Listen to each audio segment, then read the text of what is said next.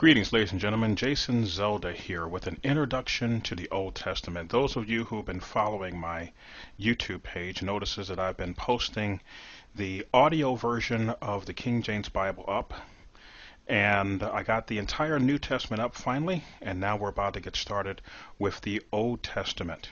There's a lot of people who have been sending me comments thanking me for posting the New Testament up in audio form because a lot of people don't have a lot of time to sit back and read a book. But while we're doing our work during the day, we can sit back and put our headphones on and listen to the Word of God while we work. So it's very good to be able to do that. What I'm wanting to do now is I'm wanting to post the Old Testament. But before posting the Old Testament, it's important that we talk a little bit about the Old Testament. There's a lot of people that don't really know a lot about the Old Testament. There's a lot of stories going around about things of the Old Testament. And oftentimes when atheists attack Christians, they attack us based upon information they find in the Old Testament. They're not fully understanding what the Old Testament is about, the stories that are in there, the things that goes on, and things of that nature. So these are the questions we're going to be dealing with. Now I have some notes here just to make sure that I stay on track. I have a lot of stuff to cover. I have no idea how long this video is going to be, but I want to cover these topics. What is the Old Testament? How do we know that we have the right books in the Old Testament? What about the so-called lost books of the Bible? There are some books that are mentioned in the Bible, such as the Book of the Wars of the Lord, the Book of Jasher. There's some who think that the Book of Enoch should be in the Bible. There's other books that are out there claiming to be biblical, like the Gospel of Mary, the Gospel of Judas. I mean, there's all kind of books out there that they claim in our modern day, or people saying belongs in the Bible or should be in the Bible, or were kept out of the Bible for whatever reason. There are some who claim that the Catholic Church is the one that gave us the books that are in the Bible. These issues need to be cleared up. These issues really need to be cleared up. So that's what this video is going to be about. So should these books be in the Bible or not? And if they're not, then why? A lot of people have put a lot of trust in a man by the name of Strong's. You heard of the Strong's Concordance, the Strong's Exhaustive Concordance. But many people have no clue who Strong's is. And it doesn't take a lot of research to find out who this man really is.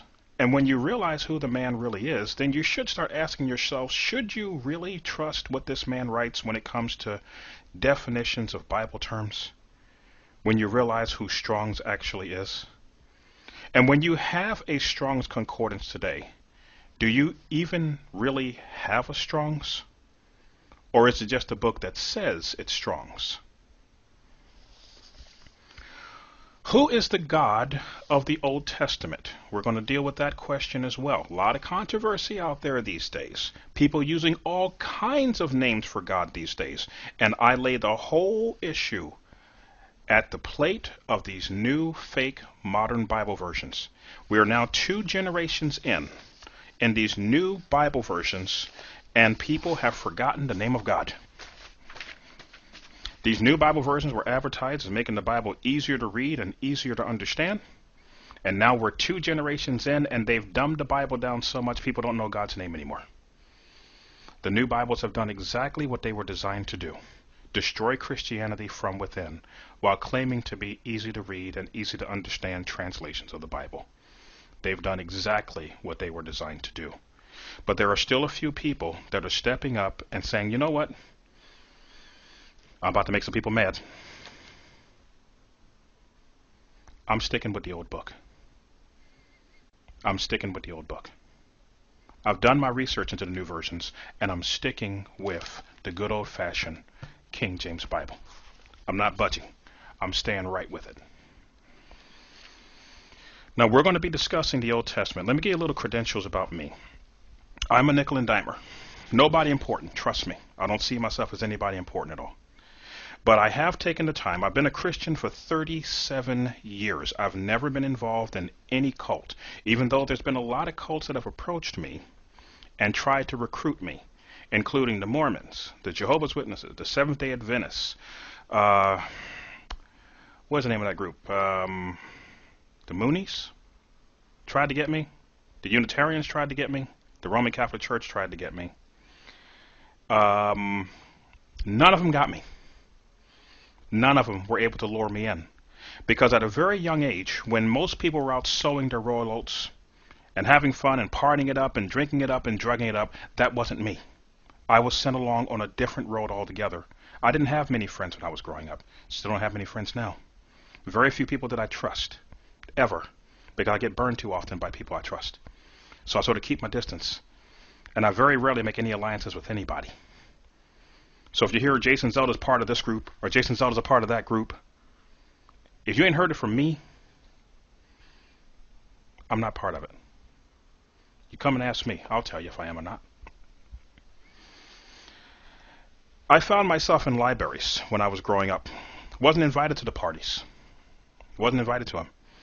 This is a time before the internet. Okay, I'm in my 40s now. This is a time before the internet. Found myself in the libraries reading books like Dr. Walter Martin's Kingdom of the Cults. I couldn't understand back then why I was drawn to reading books on the cults. You know, I should be reading books about various other things, but there I was in libraries reading Dr. Walter Martin's Kingdom of the Cults and sci-fi books and stuff like that. And as time went on, I began to see why I was led down that road, because now I have posted online probably close to 25, 30 hours of video, free of charge. I don't charge anybody anything for the stuff that I'm teaching. I haven't put my stuff up for sale somewhere. If you see my stuff up for sale, it ain't me. And let me know so I can know who's doing it.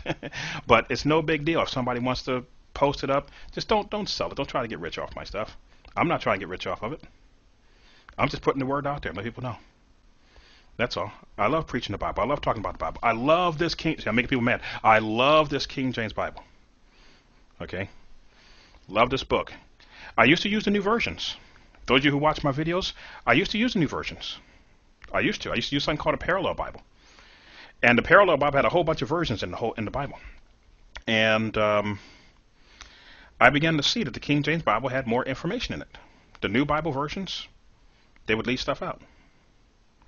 So in my research, I decided, based upon the manuscripts, based upon the evidence, this book is the preserved Word of God, just as he promised to do in Psalms chapter 12, verse 6, where it says the words of the Lord are pure words, as silver tried in the furnace of earth, purified 7 times. Thou shalt keep them, O Lord, thou shalt preserve them from this generation forever. You'll notice every single new Bible version has changed that verse so that God is not promising to preserve his words. Because if he promised to preserve his words as he does in here, then they can't write multiple versions of the Bible. But if they remove the verse where he's promising to preserve his words, as far as they're concerned, it's given them the green light to be able to go out and make as many versions of the Bible saying as many contradictory things as they want, making the Bible say whatever they want it to say. Well, let's go ahead and jump into this. I've done a lot of research into the Bible, into cults and things of that nature, and I thank the Lord for the ability to be able to take the information that I've learned and to break it down so that even the youngest among us to the oldest among us will be able to understand what I'm talking about. I don't use a lot of big words and try to pretend to be super smart. But we are going to be covering quite a few things here, and hopefully it'll bring to your knowledge some things you'll understand as we prepare to dive in to the Old Testament of the Bible. What is the Old Testament? The Old Testament is a collection of 39 books that were written over several thousand years on several different continents by a group of men who didn't know each other, in many cases had never met each other. But they were all in communication with the same God, who was telling them to write down the things that they were experiencing and put it in a book. And to make sure that those writings are preserved. And God promised, as I just read to you in Psalms chapter 12, verse 6, that he would preserve those words. He's not going to leave it to us humans to preserve them.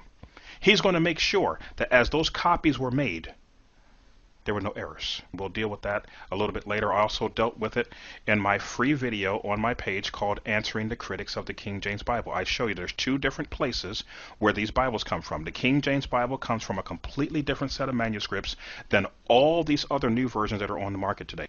The King James Bible relies on manuscripts given to us by the Jewish people. That's where it's supposed to get them from. It's from the Jewish people. And those ancient manuscripts that were handed down from generation to generation. The story of the Old Testament covers a lot of different topics, a lot of different things. It starts off with the book of Genesis, It ends with the book of Malachi. And what the Old Testament is it's the story of God. It's God's story of the creation of a universe and a creation of a planet. And on this planet, he placed these beings that were made in his image, after his likeness. And he had big plans for these beings. He made the heaven, and in the heaven he had these angels. And there were some of the angels that didn't like the power they had. They didn't like the position they had. They didn't like whatever was going on. They wanted more. So they decided to leave heaven and come down here and mess with us. And the Old Testament tells the story of what God did to intervene, to, number one, protect us from them. Because they will approach us pretending to be our friends. What did Lucifer do in Genesis chapter 3? He approached Adam and Eve pretending to be their friend. To us today, we would classify Lucifer as an extraterrestrial being. He's not from Earth, but he is a being that lives, has the ability to take on a body, and communicate with us. We will classify him as an extraterrestrial. This being comes down, starts messing around with the human race, pretending to be our friend, offering us wisdom and knowledge and endless life. And he was lying the whole time. His original plan was to destroy us. But he never told us that part. He led us down a road to sin. And from Genesis 3 forward, you have the story of God warring with these angels and trying to rescue mankind. It's a very interesting series of stories that make up the Old Testament. It's divided in several categories. You have Genesis, Exodus, Leviticus, Numbers, and Deuteronomy. These are the books of the Jewish law. It's not laws for everybody. God chose a specific group of people and gave them these special laws to follow.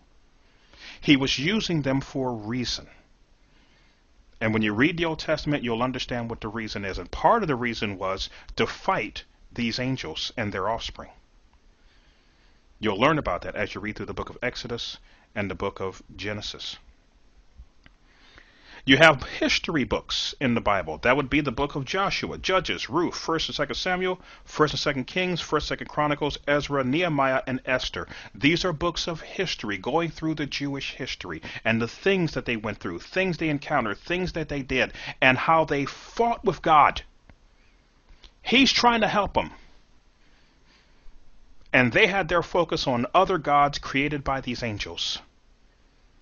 And he would try to help them, and he would prosper them, and he would make them well. And once they were prosperous and well, they would turn their back on them. And when they turned their back on him, he would give them a chance to come back, and they wouldn't come back. So he would send them into captivity until they woke up. And after a while of being in captivity, they would wake up and realize who God was and cry out to him again. And he would rescue them from captivity. And he would bring them to a new place. And then he would bless them, and he would prosper them. And when they prospered, they turned their back on him. And it's a pattern going over and over and over.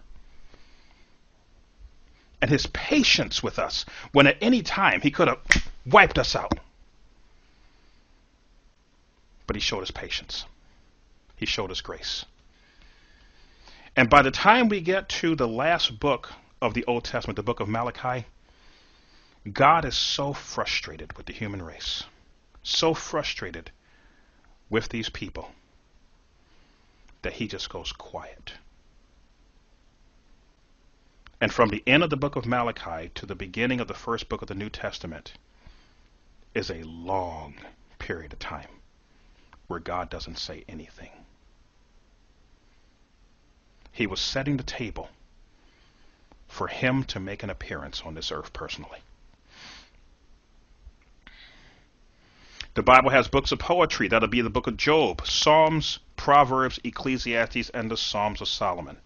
Books of wisdom and knowledge and things of that nature from people who experienced the highs and the lows, the ins and the outs, the people that had the power and the ability to actually experience these things and the wisdom to say, you know what, I'm going to write down a journal of the things that I'm doing, things that are happening, things that are going on, and preserve this journal for future generations so that they don't repeat these mistakes.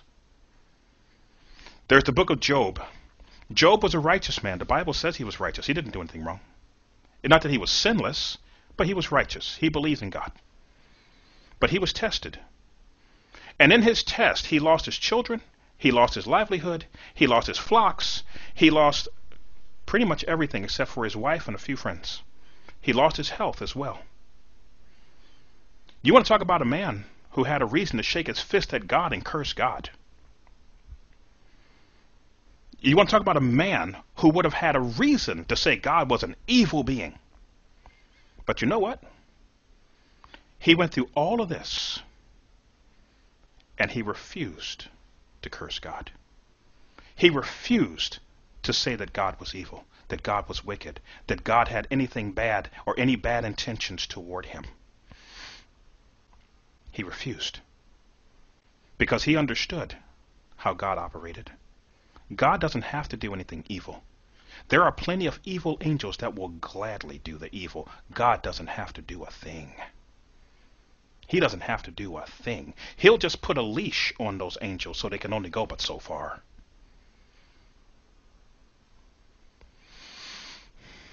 He doesn't have to do evil because he doesn't do evil.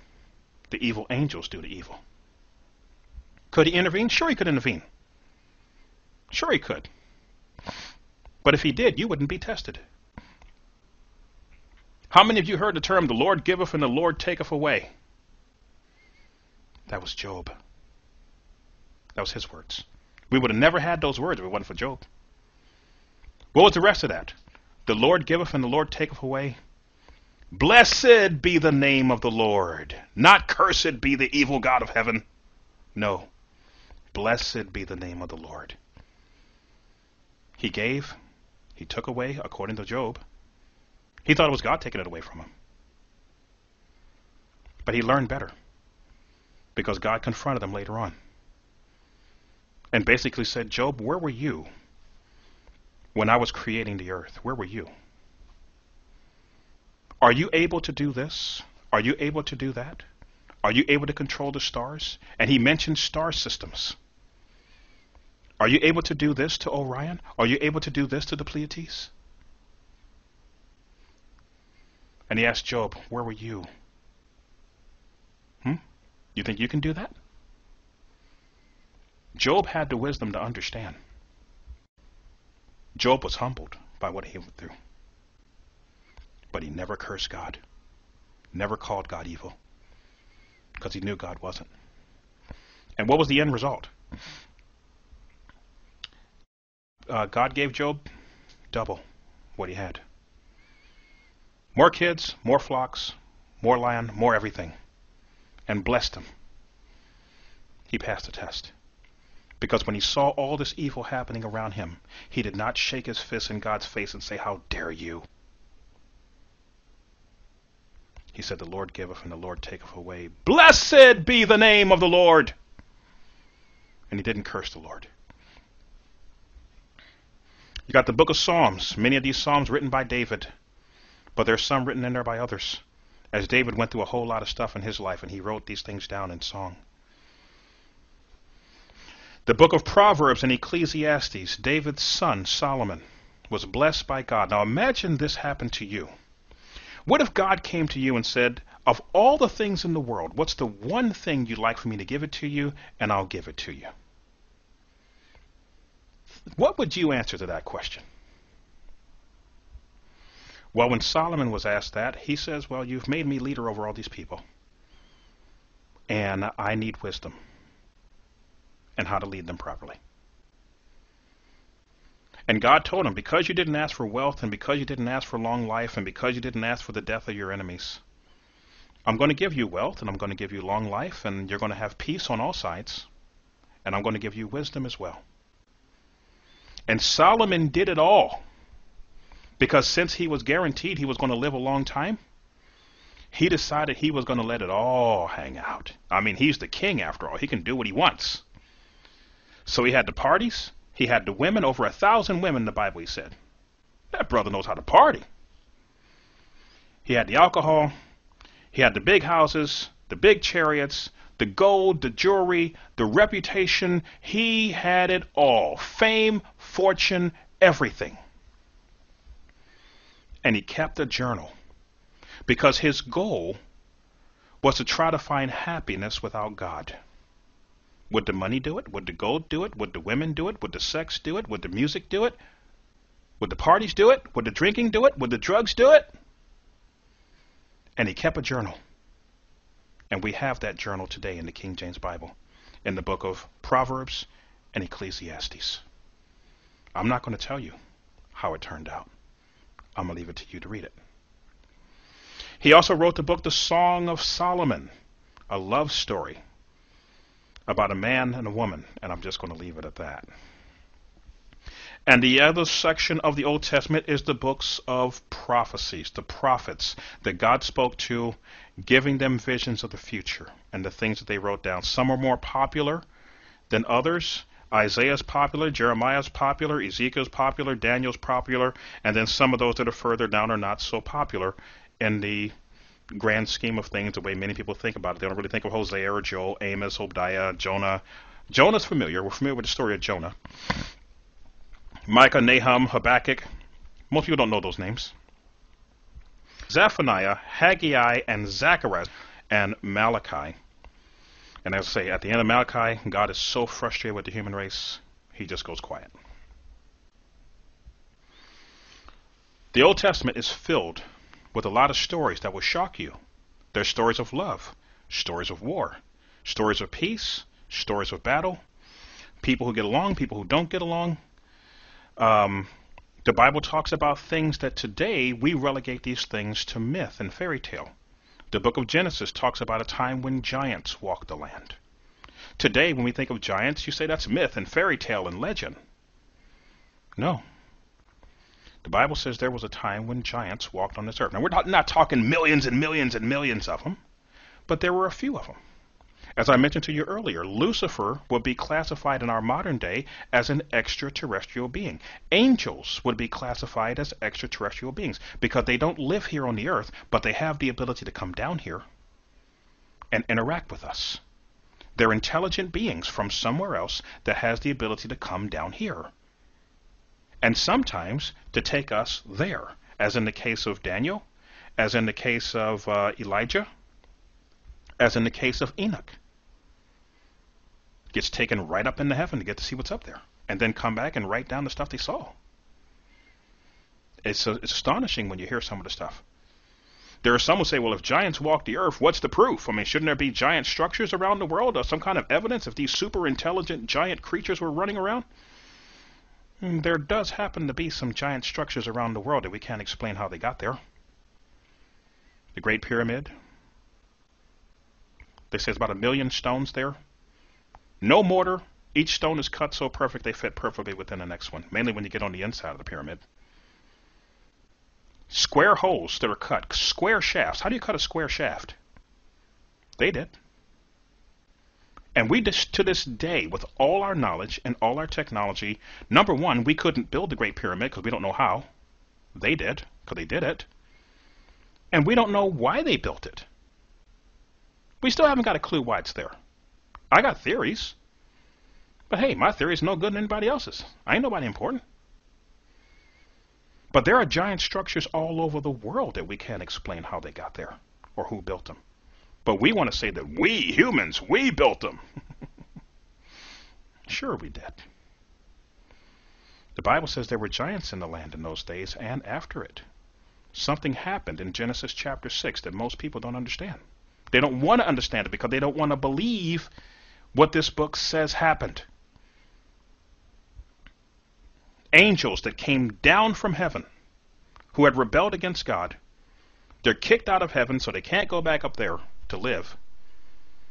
So they come down to the earth because they know that's where life is. And they come down to this earth and they want to try to create their own civilization here. But the earth was not given to them. The earth was given to the human race, not to the angelic race. So when they came down and did what they did in Genesis chapter 6, which I'm going to leave for you to read in the King James Bible, the New Bible Version changes the story. The King James keeps it the same. It tells it the way it is. When you understand what's happening in these days, in the days of Noah, I want you to remember that Jesus said, as it was in the days of Noah, so shall it be at the coming of the Son of Man. If you don't understand what was happening in Genesis chapter 6, you're not going to understand why God told the children of Israel to go into these lands later on and to kill men, women, children, animals, wipe everything out. You're not going to understand. Because you're going to think when he says men, women, children, that he's talking human. In some cases they were, because they were humans that made alliances with these beings. And if you didn't take them out, well, they were going to swing around later and take you out. They had made alliances with these beings. Think about it. Remember the story of David? David went to war with Goliath. What was Goliath? A giant, an extraterrestrial being. He wasn't normal. He wasn't human. Who was in charge of that army of the Philistines? Were the Philistines in charge of Goliath? Or was Goliath in charge of the Philistines? He was in charge of them. Because once he died, they went running. Once David cut his head off, the Philistines went running. He was the man in charge. He had came down and took over. There are some who say, well, that's just a fairy tale. That's just a myth. Well, some would have thought it was. Until a couple of years ago, we'll put it up on the screen, scientists uncovered the gates of the city of Gath.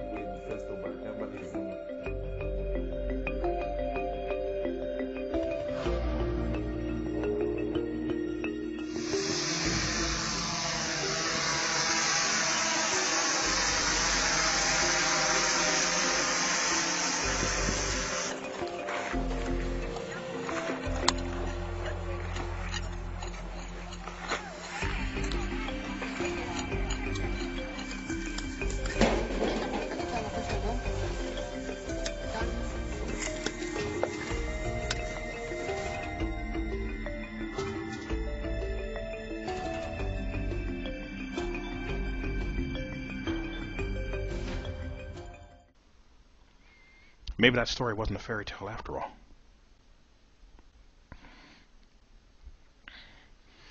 Some would say if there were giants that walked the world, how come we don't find giant bones? How do you know we haven't? We live in a world that teaches Darwinian evolution. And I've told people before, why do they not tell people the full title of Darwin's book? They tell you his book is called Origin of the Species, and they never tell you the full title. You can easily go online and find out what the full title of his book is. It's called On the Origin of Species by Means of Natural Selection, or The Preservation of Favored Races in the Struggle for Life. And some people didn't even see that. They didn't see it because they were never told the full story of what the full title of his book is. They just call it Origin of the Species and they hide the rest of the title. But again, you can easily look it up. I'll even put it up on the screen for you so you can see what the real name of the book is. The Old Testament covers a lot of stuff, man. And if you don't understand the Old Testament, you're not going to understand the New Testament. And if you think you understand the New Testament without the Old Testament, you're missing out. So let me explain something to you. Your Bible has a left side and a right side. On the left side, you have the Old Testament. On the right side, you have the New Testament. If you have a question about something on the left-hand side, more than likely the answer is going to be on the right-hand side and vice versa. Questions for things on the right-hand side of the Bible? You go to the left-hand side of the Bible, the Old Testament, find out. So left-hand side of the Bible, Old Testament. Right-hand side of the Bible, New Testament. We're going to deal with some questions here. How do we know we have the right books in the Old Testament? There are some out there who believe there were books that were left out. They believe the Catholic Church had this great conspiracy against the Bible. And they do have a conspiracy against the Bible, but they didn't put the Bible together. The Bible was around long before the Catholic Church came along. Long before the Catholic Church came along, the scriptures were already available. We're going to deal with that a little bit later. How do you know we have the right books? 39 books. How do we know it's supposed to be 39, not 42, or 50, or 90? How do we know it's just supposed to be 39? Well, if you want to find out how many books belong on the left-hand side of the Bible, you go to the right-hand side. and you take a look to see which books of the Old Testament are quoted or talked about in the New Testament. What books on the left-hand side of the Bible are quoted from or talked about on the right-hand side of the Bible? So let's try that and see how it works out. And we'll use Jesus as one of the main people to let us know which books belong in the Bible. Is that fair? We know he's not going to lie to us. So let's go ahead and take a look at this. I got some notes here, so you see me looking down, looking at these. John chapter 5, verse 46 to 47. Now remember, we're using the King James. We're not going to use these new watered-down versions to change what the Bible's supposed to say. Look at what it says here. John chapter 5, verse 46 to 47. For had ye believed Moses, ye would have believed me, for he wrote of me. If ye believe not his writings, how shall ye believe my words? So he's giving Moses the thumbs up. He's saying the writings of Moses were writings about him. So what books did Moses write? We're going to put a chart there on your screen of all the books of the Old Testament, and we're going to put little mark next to each one as we mark them off, as they're given the thumbs up by the New Testament. The books of Moses are Genesis, Exodus, Leviticus, Numbers, and Deuteronomy. So he's given the thumbs up to those. In the writings of Moses, he worked alongside a man named Joshua. So if the writings of Moses are legitimate, and he wrote about Joshua, who wrote the next book, the Book of Jasher, then Joshua gets the thumbs up because he worked along with Moses, who already got the thumbs up. The next book is the Book of Judges. Does Judges get the thumbs up? Let's see here. In Acts chapter 13, verse 20, it's telling you the story of the Old Testament, and it's talking about stories from the Old Testament, and here's what it says. After that he gave unto them judges about the space of 450 years, till Samuel the prophet. So the book of Judges and the book of Samuel is given the thumbs up. Samuel's given the thumbs up. The book of Judges is given the thumbs up. So let's put the marks on the screen. The book of Ruth is approved in Matthew chapter 1, verse 5 and 6. And Solomon begot Boaz of Rachab, and Boaz begot Obed of Ruth. And Obed begot Jesse, and Jesse begot David the king. And David the king begot Solomon, after her that had been the wife of Urias. King David is also mentioned in the book of Ruth. So Ruth gets a double thumbs up by being mentioned in the genealogical line of David, and then David gets the thumbs up in the books that he's talked about, because he's given the thumbs up in the New Testament as well. So which books are we covered now? King David is talked about in the Kings and in the Chronicles. So now we have Joshua, Judges, Ruth, 1 Samuel, 2 Samuel, 1 Kings, 2 Kings, 1 Chronicles, and 2 Chronicles. How about the book of Ezra? You go to the book of Nehemiah, chapter 12, verse 26. Those were the days of Jehoiakim, the son of Jeshua, son of Jochadaz, in the days of Nehemiah the governor, and Ezra the priest scribe. So we see here that Ezra is identified as a priest and a scribe. So he was a man that wrote down things. He was basically the historian, but he wrote down things for people. So who did he work with? Because you'll learn that the book of Ezra and the book of Nehemiah work hand in hand. They're back to back, and they're fulfilling a similar story.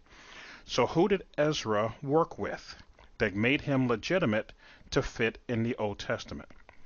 In the New Testament, Jesus talked about the law and the prophets. And he would talk about the prophets over and over. The prophets, the prophets, the prophets. The Jewish people knew who the prophets were. They knew who the prophets were. Nobody had to go into a lot of detail to explain to them who the prophets were. There were Isaiah, Jeremiah, Ezekiel, Daniel, Hosea, Joel, Amos, Obadiah, Jonah, Micah, Nahum, Habakkuk, Zephaniah, Haggai, Zechariah, and Malachi. Those were the prophets that they knew about that were in the scriptures. You will find that Ezra worked alongside at least two of these prophets. In the book of Ezra chapter 5 it says, "Then the prophets Haggai the prophet and Zechariah the son of Iddu prophesied unto the Jews that were in Judah and Jerusalem in the name of the God of Israel, even unto them." So Ezra was a scribe that worked alongside at least two of the legitimate prophets that are identified in the Bible. He was the one writing down things that they were saying. So that's why his book ends up in the Bible, because he's writing down the words of the prophet. Both his book and Nehemiah gets in because they're both working together, Ezra and Nehemiah. The prophets ushers them in because Ezra was a scribe writing on behalf of the prophets. You see, you use spiritual things to understand spiritual things. It doesn't get much more spiritual than the Word of God. You don't have to go to other versions or multiple versions to understand the Word of God. You use the Word of God to understand the Word of God. The book of Esther is approved. Now watch this one. The book of Esther is a very unique book, because in the book of Esther, God's name is never used. His name's never used. But it is a story about a Jewish queen whose king didn't know she was a Jew. There was a man who was right-hand man of the king who hated Jewish people. And he wanted a decree to go out to kill all the Jewish people. Well, there was a man who came along who was a relative of the queen, who informed her of what this man Haman, who wanted to wipe out all the Jews, was up to. And this lady's name, this queen's name, was Esther. And what Esther did is she had to disguise the fact that she was a Jew until she prepared the heart of her husband, the king, to be told of what Haman was planning to do. Because if Haman went through with what he wanted to do, he would have wiped out all the Jews, including Esther. So it's the story of Esther and her relative working alongside, his name was Mordecai, working together to preserve the Jewish people from the evil Haman that sought to wipe them out. Now, there are some that say, well, the name of God doesn't appear in this book, so why does it appear in the Bible? The question is, did the story happen? Is it a true story? At the end of the book of Esther, Haman has plotted to have the Jews killed. He had scaffolds built for all of them to be hung. And when the king found out what he was up to, and that if he planned on killing the Jews, he would also have to kill Esther, the queen, the king got Haman and his family hung them on the very scaffold that they had put up to kill all the Jews. And the Jewish people were preserved and saved. They were then told that this is to be a memorial for all generations. Every generation is to be told this story. Every generation is to understand how God worked behind the scenes to preserve the Jewish people from this evil Haman that came along to wipe them out. The name mentioned in the King James Bible of this time is called Purim, P-U-R-I-M. Purim. The Feast of Purim is celebrated every year. Let's put it on the screen. This is for the Feast of Purim 2018. During the Feast of Purim, celebrated by the Jewish people, the people would dress up in costumes because Esther had to disguise herself so that they didn't know she was a Jew. And they would party and they would celebrate the fact that through her wisdom, they were preserved. If this book and the story in this book never happened, why are they still celebrating this after all these thousands of years? Well, Jews around the world are celebrating Purim tonight, a joyous holiday that teaches lessons about strength and pride in identity. So don't be surprised if you see lots of kids in colorful costumes. CBS 2's Cindy Hsu explains. Hello. In the Rappaport home in Borough Park, children are wearing costumes because Queen Esther, the heroine of the Purim story, had to disguise her Jewish identity to survive, but then revealed herself to save the Jewish people. Children go house to house collecting donations for charity. We collect a lot of money for the schools because it's one of the 4 commandments of the day. Another commandment is listening to the Book of Esther, which tells the story of Purim, and many families are bringing gifts of food to friends. When it comes to traditional dishes eaten on Purim, such as stuffed cabbage or kreplach, which are dumplings filled with meat or potatoes, the hidden part of the food has special significance. The good part is hidden and wrapped up.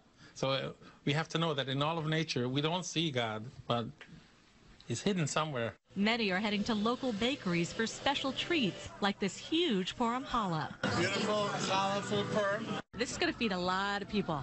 It is. We're having, I think, 15 people coming over. And you'll find lots of hamantaschen, a 3-cornered treat filled with everything from raspberry to rosemary chocolate.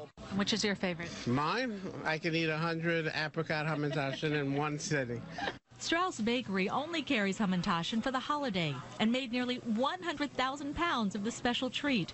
Another commandment is to eat, drink, and be merry. So happy Purim. In Borough Park, Brooklyn, Cindy Hsu, CBS 2 News. And while Purim ends at sundown, for many families, the celebration will continue through tomorrow. Also an excuse to eat some good cooking. If this book and the story in this book never happened, why are they still celebrating this after all these thousands of years?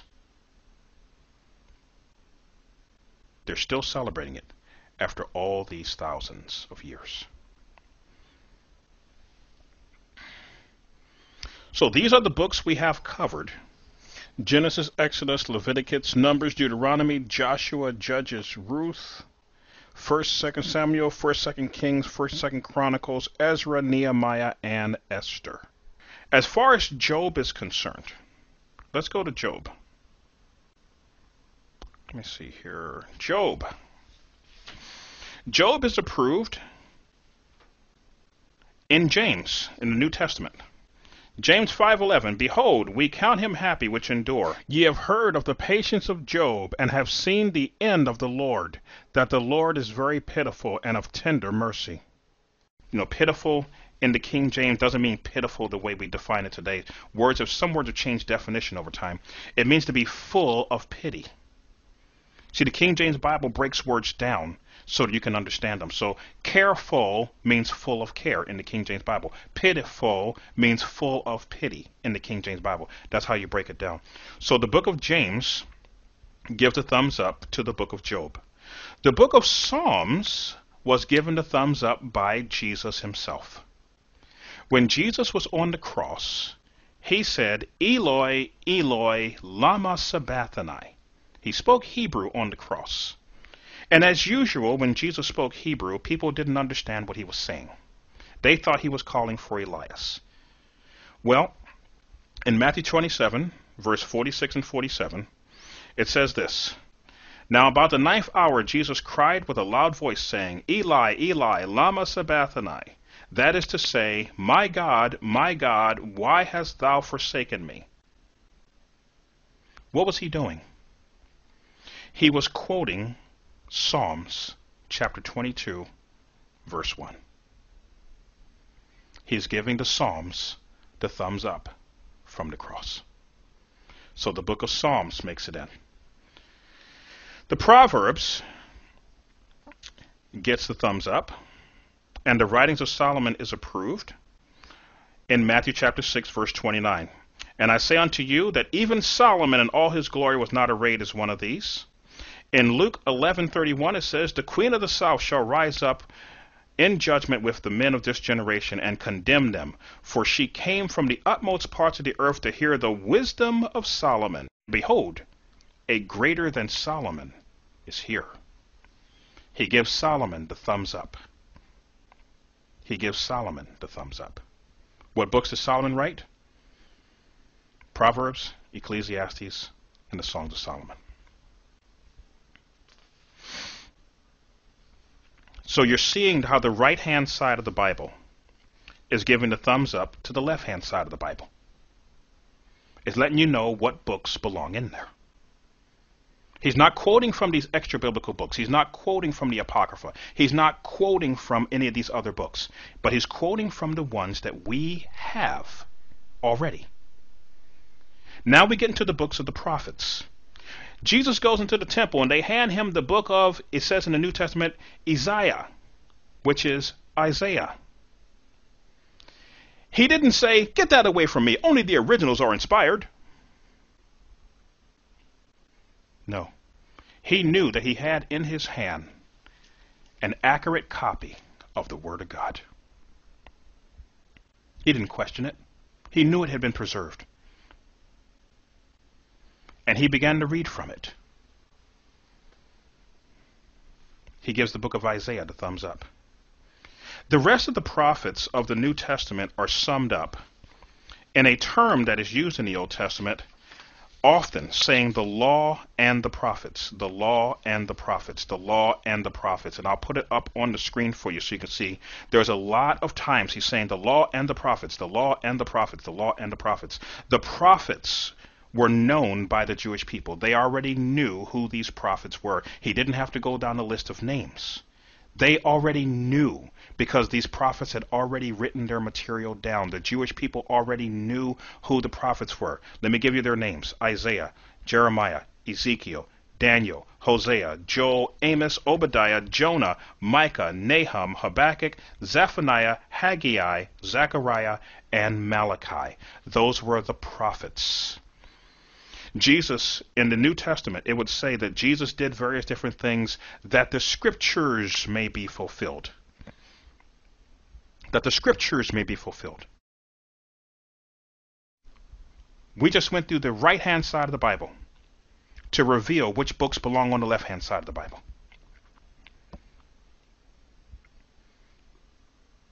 I didn't venture outside of this book. We have the right books. These books are confirmed by the right-hand side of the Bible. We don't need to add any more. He did not quote the Book of Jasher. He didn't quote the Book of Enoch. He didn't quote the Apocrypha. But he did quote, and others from the New Testament quoted from these books of the Old Testament that we already have in our Bible.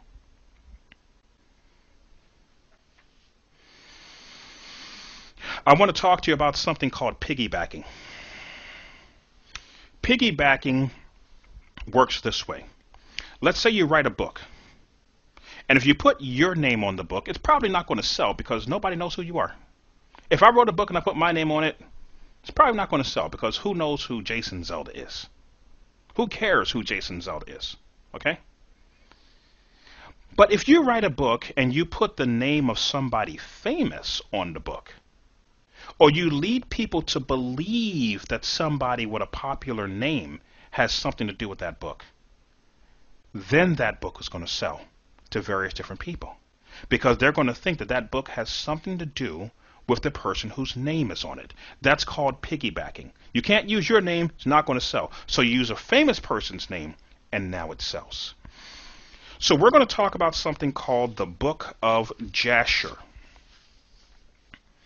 In the Old Testament, it mentions the Book of Jasher in the Book of Joshua and the Book of 2 Samuel. It says, is it not written in the Book of Jasher, in the Book of Joshua? And behold, it is written in the Book of Jasher in 2 Samuel. There are some things you need to know about the Book of Jasher. There was an original Book of Jasher mentioned in those books. It was a history book, but it was not Word of God. It was just a history book. That book was not preserved. The books that we have today that are called Book of Jasher are very well known to be frauds and forgeries. They are not the original Book of Jasher mentioned in the Bible. Now, it's one thing for me to say it. It's another thing for me to just go ahead and show you the evidence. Not trying to step on anybody's toes, because I know there are some people who put a lot of stock in these books. I mean, I've taken the Book of Enoch and got it in audio form and listened to it, and it is a very interesting read. It sounds like Bible. It reads like King James. They wrote it that way, with the these and thous and ye's in it. They wrote it that way. If you listen to an audio form, it's got the these and thous and ye's in it. But it's not scripture. God didn't say those words. And there's no evidence whatsoever that Enoch wrote anything. In the Bible, it said Enoch said something. It never said Enoch wrote anything. Show me where it says Enoch wrote something. It ain't in there. But somebody took Enoch's name and slapped it on the front of that book, and all of a sudden people are thinking, man, this belongs in the Bible. No. Somebody took Enoch's name and put it on the book. There's no evidence Enoch wrote a book. There's a book out there called The Gospel of Mary. Did somebody show me in here where Mary wrote a book? Did somebody show me in here where Mary showed any interest whatsoever in writing a book? But they put Mary's name on it. They have the Gospel of Judas, the betrayer of Christ. They actually have a book called the Gospel of Judas, and they want us to think the Gospel of Judas is real. When is Judas going to have time to sit down and write a book? The man was a thief and a betrayer. What's he going to write a book for? It's fakes. It's frauds. They're using popular people's name to make money. Look at what it says here. I got this here off of the a website here, sacredtext.com. Book of Jasher.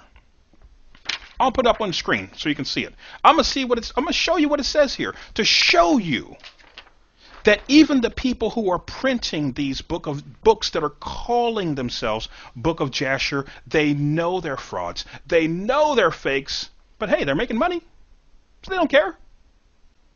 They're gaining popularity. They're luring people to their cause, so they don't care. I'm going to show you something about this particular Book of Jasher that you can find online. Free. You can go ahead and read it if you want to read it. But I want to let you know where it came from first, so that you can know that this one, calling itself the Book of Jasher, has a little secret that doesn't jump out at you at first until you look a little bit closer. Because they even admit on this page about fakes and frauds and forgeries. They admits it. Take a look. Put it on the screen. It says here, the Book of Jasher referred to in Joshua and 2 Samuel. So they want to lead you to believe that this is the book that was referred to in here. Watch the bait and switch. Watch closely. Don't fall for it. Watch this. Faithfully translated from the original Hebrew into English. Show me the original Hebrew. Show me. How do you know you have an original of the Book of Jasher? You would have a book that's about 3,000 to 4,000 years old. Show me this original Hebrew in a 3,000 to 4,000 year old Hebrew manuscript. Sure, you got an original you're translating into English. Let's see what else it says here. It's about to jump out at you. You ready for this? Faithfully translated from the original Hebrew into English. Then it quotes the verses here. Is it not written in the Book of Jasher, Joshua, and they have the verse here. Behold, it is written in the Book of Jasher, 2 Samuel. Now look at what it says next. Salt Lake City, published by J.H. Perry and Company, 1887. Did anybody catch that? You catch it? Let me read it for you again. Salt Lake City, published by J.H. Perry and Company, 1887. Did you catch it this time? Okay, I'm going to do it one more time. Salt Lake City. Salt Lake City. Salt Lake City. What's in Salt Lake City? Who runs Salt Lake City? Who runs this publishing house called J.H. Perry and Company? The Mormon Church. This Book of Jasher is from the Mormon Church. And it's supposed to be in my Christian Bible?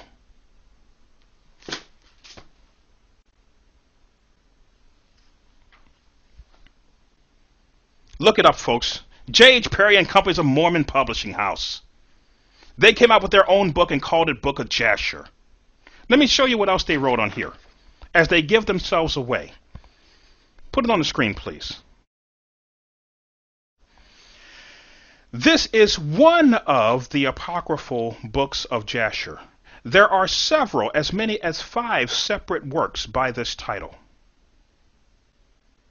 At least 5 different versions of a Book of Jasher, calling themselves Book of Jasher. All composed much later than biblical times. So these Book of Jashers were written after the Bible had finished being written, after the last period was put at the end of the book of Revelation. Then people started writing books called Book of Jasher. So it couldn't be the Book of Jasher mentioned all the way in the Old Testament on the left-hand side of the Bible. They waited till the Bible was finished, then they started writing books and calling them Book of Jasher. And they're admitting here there's at least 5 different versions of this thing. Look at what else it says here. This particular one is a translation of a Hebrew book printed in 1613. So this Book of Jasher is from 1613. The Book of Jasher in here is from BC.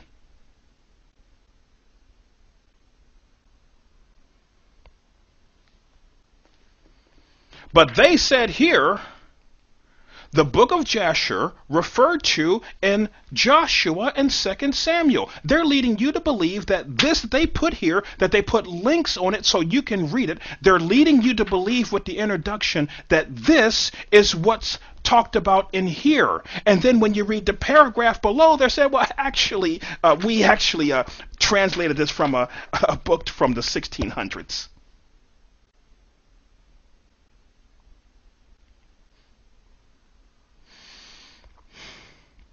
You're going to find a bit more about the Book of Jasher. Sapir HaYashur, the Hebrew title of this book, means the Book of the Upright, or the Upright, or Correct Record. So the Book of Jasher has at least 3 more different names. Not to mention at least 5 different versions that contradict, that were written after biblical times. It cannot be the Book of Jasher mentioned in this Bible. All of these that are calling themselves Book of Jasher are fakes. They don't have the original Book of Jasher anymore. It was just a history book. It was never preserved. Look at what it says here. The title was misread as Jasher. And at some point, Jasher was treated as a proper name. However, the pronoun the, Hebrew ha, never precedes proper names. There is also another spurious book of Jasper published in 1750, in which Jasher is treated as the name of the author.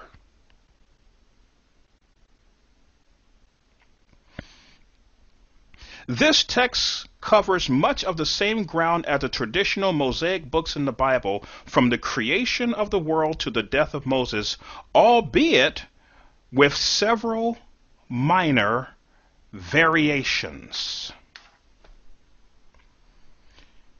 But they never tell you where.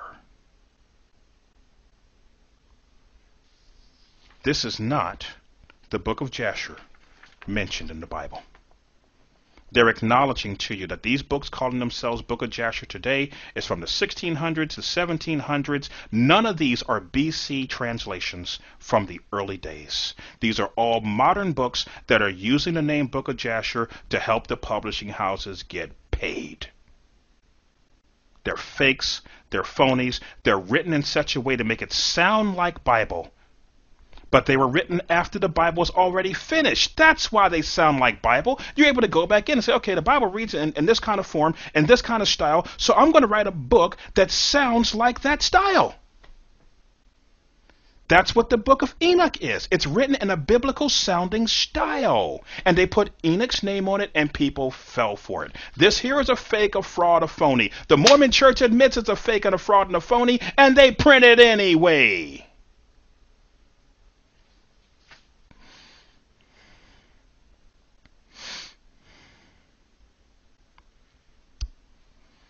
I want to show you something so we can understand this issue of the book of this and the book of that. There's no book called the Book of Moses, is it? No book called the Book of Moses, right? Are you sure? You sure there's no book called the Book of Moses?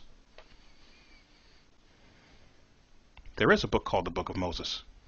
It's in the Bible. There's a book called the Book of Moses, and it's in the Bible. It's called the Book of Moses. But I'm going to show you what it is. Watch. Open your King James Bible to the book of Mark, chapter 12, verse 26. Listen to what it says. Mark chapter 12, verse 26.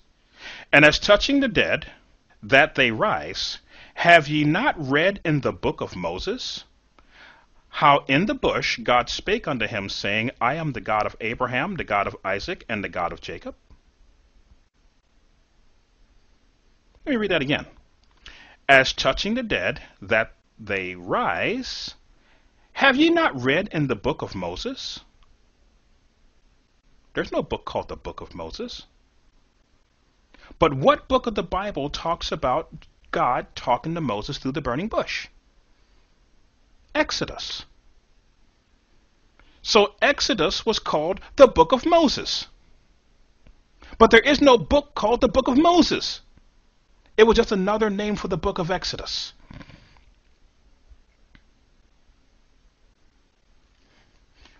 When you have a King James Bible, you can understand these things.